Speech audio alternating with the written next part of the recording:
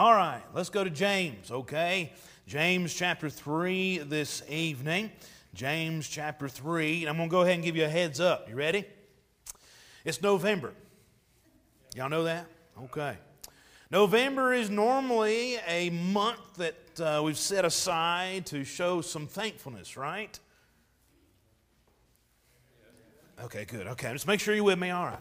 Usually, we're thankful for something. Okay, so towards the end, when we take up prayer requests, I want you to think of something you're thankful for. Okay? And we're going to try to do this every Wednesday through Thanksgiving. Something you're thankful for. And just a quick, I'm talking about quick, just 2 seconds thing. Tell me what you're thankful for, all right? So I'm going to give you roughly 20, 30 minutes to think about that. So I'm giving you a heads up, okay? So there you go. There's your warning. All right, James chapter 3. James chapter 3 this evening is where we'll be. And we're going to be in verses 13 through 18 in just a moment. And as we've come to James chapter 3, we looked at a couple Wednesdays ago of one of the main subjects, at least dealing in this chapter, but really probably, at least a famous subject in the entire book of James. And that was dealing with starts with a T, ends with an tongue. That's right. Good job. Glad y'all listened last time. But anyway, so I was dealing with the tongue. But that's not all that James chapter 3 deals with. You see, as we come to the end of James chapter 3, in verses 13 through 18, it seems that James is really highlighting this subject, the subject of wisdom. And I don't think it's disconnected from tongues and from our speech and how we talk. Because listen, if we as individuals struggle with our tongues, meaning we speak out of turn or say things we shouldn't say, if we gossip about one another or speak evil one of another, I would dare say that if we do that, that's a good indication that we're probably not operating in wisdom. And so no doubt these are tied together. But let's consider that subject and these verses this evening on the subject of wisdom and dealing with it in verses 13 through 18. So look at it with me, James chapter 3, and look at verse number 13. Who is a wise man and endued with knowledge among you? Let him show out of a good conversation his works with meekness of wisdom. But if you have bitter envying and strife in your hearts, glory not and lie not against the truth. This wisdom descendeth not from above, but is earthly, sensual, devilish. For where envying and strife is, there is confusion and every evil work. But the wisdom that is from above is first pure, then peaceable, gentle, easy to be entreated, full of mercy and good fruits, without partiality, without hypocrisy. And the fruit of righteousness is sown in peace of them that make peace. Our Father, as we look to your word this evening, I pray again that you would speak to our hearts. And Lord, help me to teach, to preach your precious word. Because without you, I know, can do nothing. In Jesus' name, amen. All right, as we consider this subject this evening and this text this evening, the first thing I want to take note of is this. Number one, consider the definition of wisdom. So what is it? What is wisdom? Sometimes when you begin defining terms, sometimes it's good to know what that term is not, all right? So understand this evening, when we speak of wisdom, we are not talking about just mere knowledge. You see, knowledge is not the same thing as wisdom. Though they are related, they are not synonymous, okay? You see, having knowledge of a subject does not make that person wise in that subject. I'll only prove it with you by a person's name. Anybody ever heard the name Karl Marx? Pretty bad dude, you know. And in case you don't know who that is, he is the father of modern communism, which again, communism bad. All right, okay, just so you know. But he's the father of modern communism. But did you know, though we know him as a wicked man, a God-hater, and an atheist individual, did you know that early on in his young adult life, he had several passages and even chapters and even books of the Bible memorized? Did you know that? You see, he had a lot of knowledge when it comes to the Word of God, yet he was not very wise in the Bible. I say all that to say this. Sometimes because someone is knowledgeable does not mean that that person is wise in that subject. So wisdom is not mere knowledge, nor is it mere intellect, meaning it's not just because you're smart, meaning you're wise. Now, I'm sure you know some very intelligent people. Maybe you know some folks who are borderline geniuses. Anybody know somebody like that? All right, a couple of you do? Okay. Very smart individuals. Because someone is smart does not necessarily make them wise. They may know how to build and program a computer, but they may not even know how to wash their own clothes. You know what I mean? We say they're not the brightest tool or brightest bulb in the box or sharpest tool in the shed. You know, very smart, but not very wise. So understand, we're talking about wisdom. Wisdom is not just because you're smart. Wisdom does not mean that you have just knowledge, but what is it? Well, wisdom is this. Wisdom is knowing how to apply that knowledge. Wisdom is taking the knowledge you know and learn and then applying it, I think here's the key word, applying it correctly. It would be like this. It'd be like this. You know how to use a gun. You have knowledge of a firearm. But wisdom is knowing when to use it and when to keep it holstered. All right? That's knowledge versus wisdom. There's a difference there. So it would seem that the biggest difference when you look at knowledge, someone being knowledgeable and someone being wise, is the simple word of application. So that's the quick definition when it comes to what is wisdom. Then when we come to our text, I see two different types of wisdom here. And you can see that in verses 15 through 17. All right? The Bible says this: "This wisdom descendeth not from above, but is earthly, sensual, devilish. For where envy and strife is, there is confusion in every evil work. But the wisdom that is from above is first pure, then peaceable, gentle, easily entreated, full of mercy and good fruits, without partiality, without hypocrisy. And the fruit of righteousness is sown in peace, and of them that make peace." James is talking about two different types of wisdom here. There is a wisdom that he speaks of that comes from God. We'll deem this one the spiritual wisdom, all right? And then there's another wisdom of this world, and we'll deem that one the sensual wisdom. And just so you know, from the very get-go, any wisdom that does not come from God, listen, is destined to fail. God is the all-wise, as the Bible says, all-wise God. But let's look at these two different wisdoms, as he puts it here in our text. And the first one is this. Take note of this one, sensual wisdom. All right? Now, the sensual wisdom would come from that natural and fallen state of mankind. It is a wisdom that will be generated by the reasoning, fallen mind of man, and that is completely devoid of the Spirit of God. And since sensual wisdom is devoid of God, that is why I believe James says and describes it as devilish. And this word devilish here in verses number 15, this word means a resembling or a proceeding from an evil spirit, or to be demon-like. Basically, it's this. This is what he's getting at. This sensual, worldly type of wisdom, it's demonic. It's demonic. And that's kind of straightforward, but that's what he's getting at. And a good example of this sensual wisdom would be found in the first book of our Bible, in Genesis chapter 3. Let me read these verses to you. In Genesis chapter 3, verses 1 through 6, the Bible says this: "Now the serpent was more subtle than any beast of the field which the Lord God had made. And he said unto the woman, Yea, hath God said, Ye shall not eat of every tree of the garden?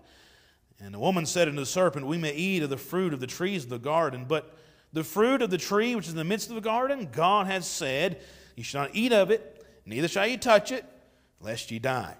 And the serpent said unto the woman, Ye shall not surely die. For God doth know that in the day ye eat thereof, then your eyes shall be opened, and ye shall be as gods, knowing good and evil.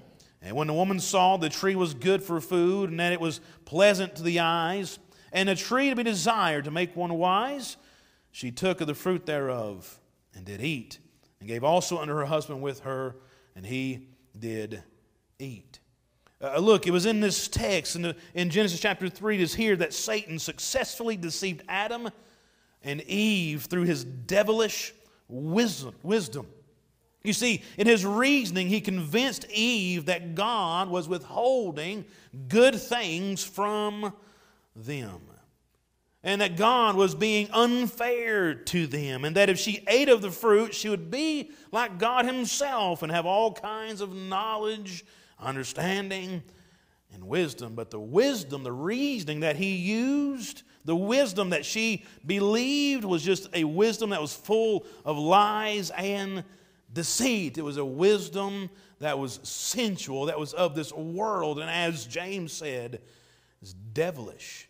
And listen, this world's wisdom is a demonic wisdom that is to confound and confuse you and me.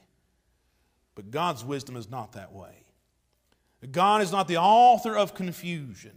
His wisdom will never confound or confuse you. He wants you to know and know truth. But the devil is quite the opposite. And so he puts out and portrays that sensual wisdom. And James says it's devilish. It's earthly. And then there's a second one. There's a spiritual wisdom. Now, whereas the sensual wisdom originates from the devil himself, true spiritual wisdom that comes from above originates with God himself. And this is where all true wisdom begins, by the way. The Bible says this in Psalm 111, verse 10, "The fear of the Lord is the beginning of wisdom. A good understanding have all they that do his commandments. His praise endureth forever." Proverbs 9:10, "The fear of the Lord is the beginning of wisdom, and the knowledge of the holy is understanding." So if we need real true wisdom, we must go to the Lord and his word first. And to lean on anything else for wisdom would be just plain foolish, no matter how enticing that other source of wisdom may be. But the Bible says this in Proverbs 3, 5, and 6, "Trust in the Lord with all thine heart, and lean not on thine own understanding. In all thy ways acknowledge him, and he shall direct thy paths." You need wisdom this evening? You go to God. You need wisdom this evening? You go to his word. To get our wisdom from any other source other than God, from God's word, is to ask for trouble. I like what one commentator said. He said, "There is no need to get the counterfeit wisdom of this world, the wisdom that caters only to the flesh and is accomplished by the work of the devil." He said this, "Get your wisdom from God." And I say, amen. Amen to that. So know what wisdom is, all right? And know there's two different types of wisdom, but here this evening is where I really want to get to. I want to get to this. How do I know which wisdom I'm operating in? So number 3, discerning my wisdom. How do I know which wisdom I'm responding to? How do I know which wisdom I'm operating in? This is the application process of this text. What wisdom am I operating in? How wise am I really being?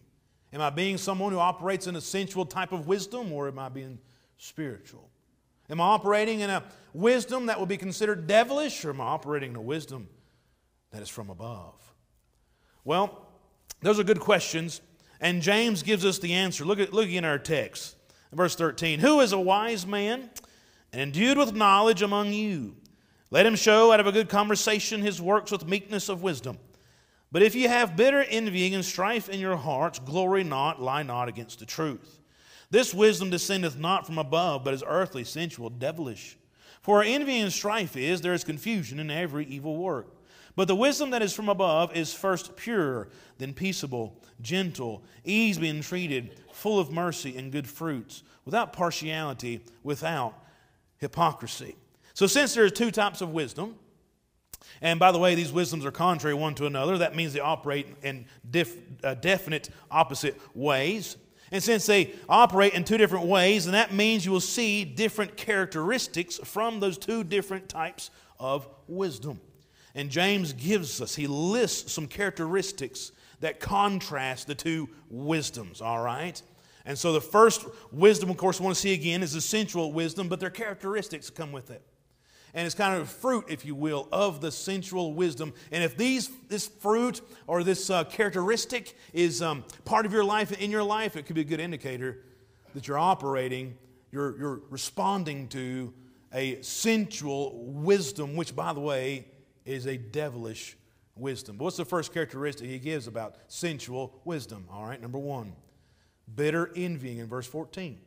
He says bitter envying. Now, what is this? Well, the phrase here carries the idea of someone who has a selfish ambition, but it's also coupled with zeal.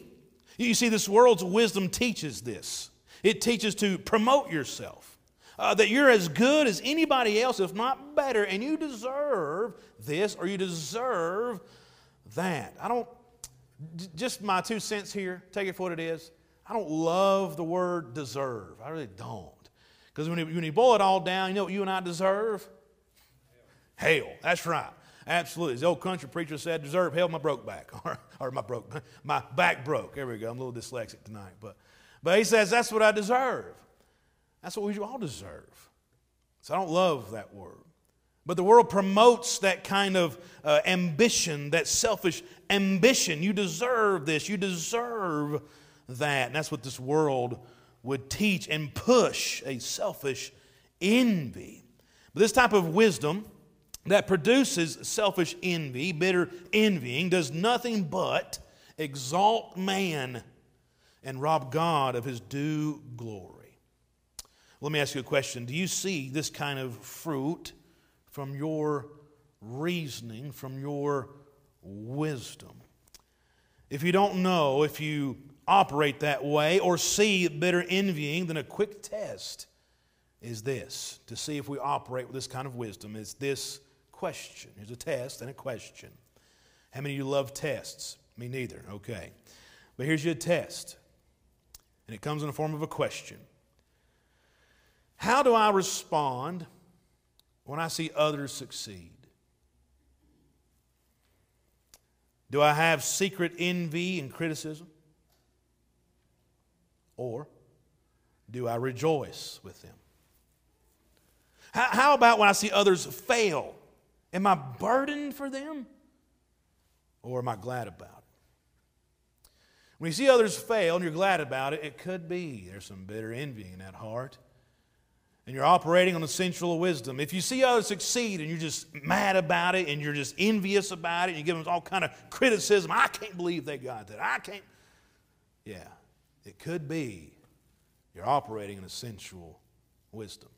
What's another characteristic of that type of wisdom? Number 2, strife. Again, you can see that in verse number 14. And I found it interesting in my study that as I looked at this word here is used in the New Testament times for a Greek politician who will be out canvassing for votes. It's kind of interesting. But this is the type of spirit of self-seeking. It'd be that type of spirit that does nothing but cause strife and contention. And listen, this strife never brings about unity, only brings about rivalry. And it only brings about pitting one person against another person. And by the way, the devil loves that, just so you know. He loves rivalry. He loves pitting people against each other, especially within the body of the Lord Jesus Christ. And that's why, again, James paints this type of wisdom as devilish, earthly, and sensual. But to combat that kind of wisdom, here's some good spiritual wisdom. Philippians 2:3, let nothing be done through strife or vainglory, but in lowliness of mind let each esteem other better than themselves. Let me ask you, can strife be seen as a consistent characteristic or fruit in your reasoning or wisdom? If so, it could be you're operating in a sensual wisdom. Okay, number 3, quickly. You also see this, glorying here in verse number 14, or boasting, all right? Now, this means more than just saying what you can do, I can do better type of thing, all right? Or rather, this glorying, this boasting goes so far as to boast one's self to injure another person or something else, meaning you will ruin someone else's character or name or life if that means you will get ahead in life. Again, promoting yourself above others. This type of wisdom is devilish. It's sensual. And that's a characteristic of it. What's another one? All right, number 4, deceit. Again, this is that part in verse 14 when it says, lie not against the truth.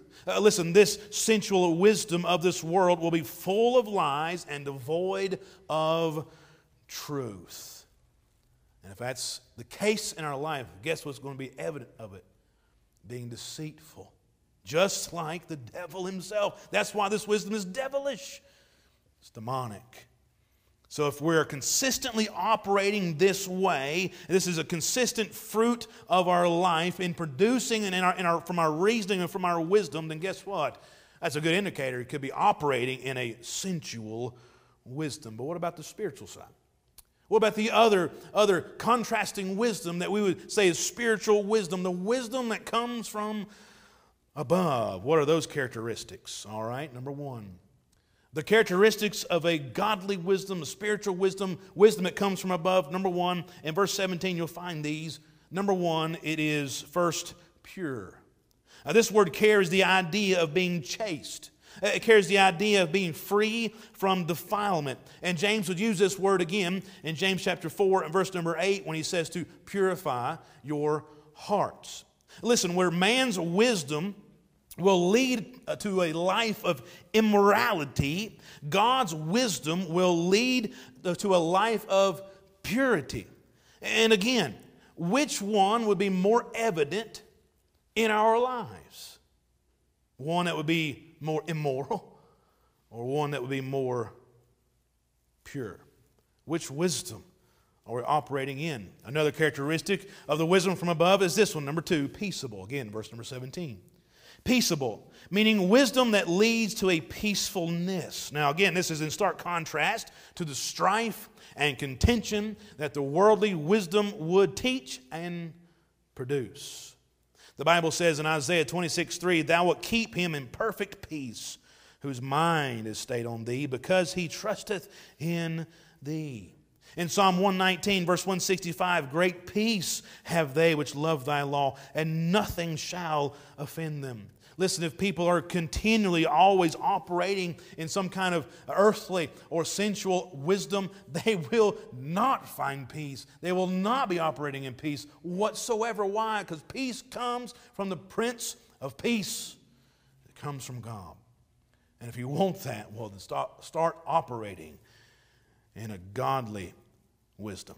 Another characteristic of a spiritual wisdom will be this. Number 3, again from verse 17, gentleness.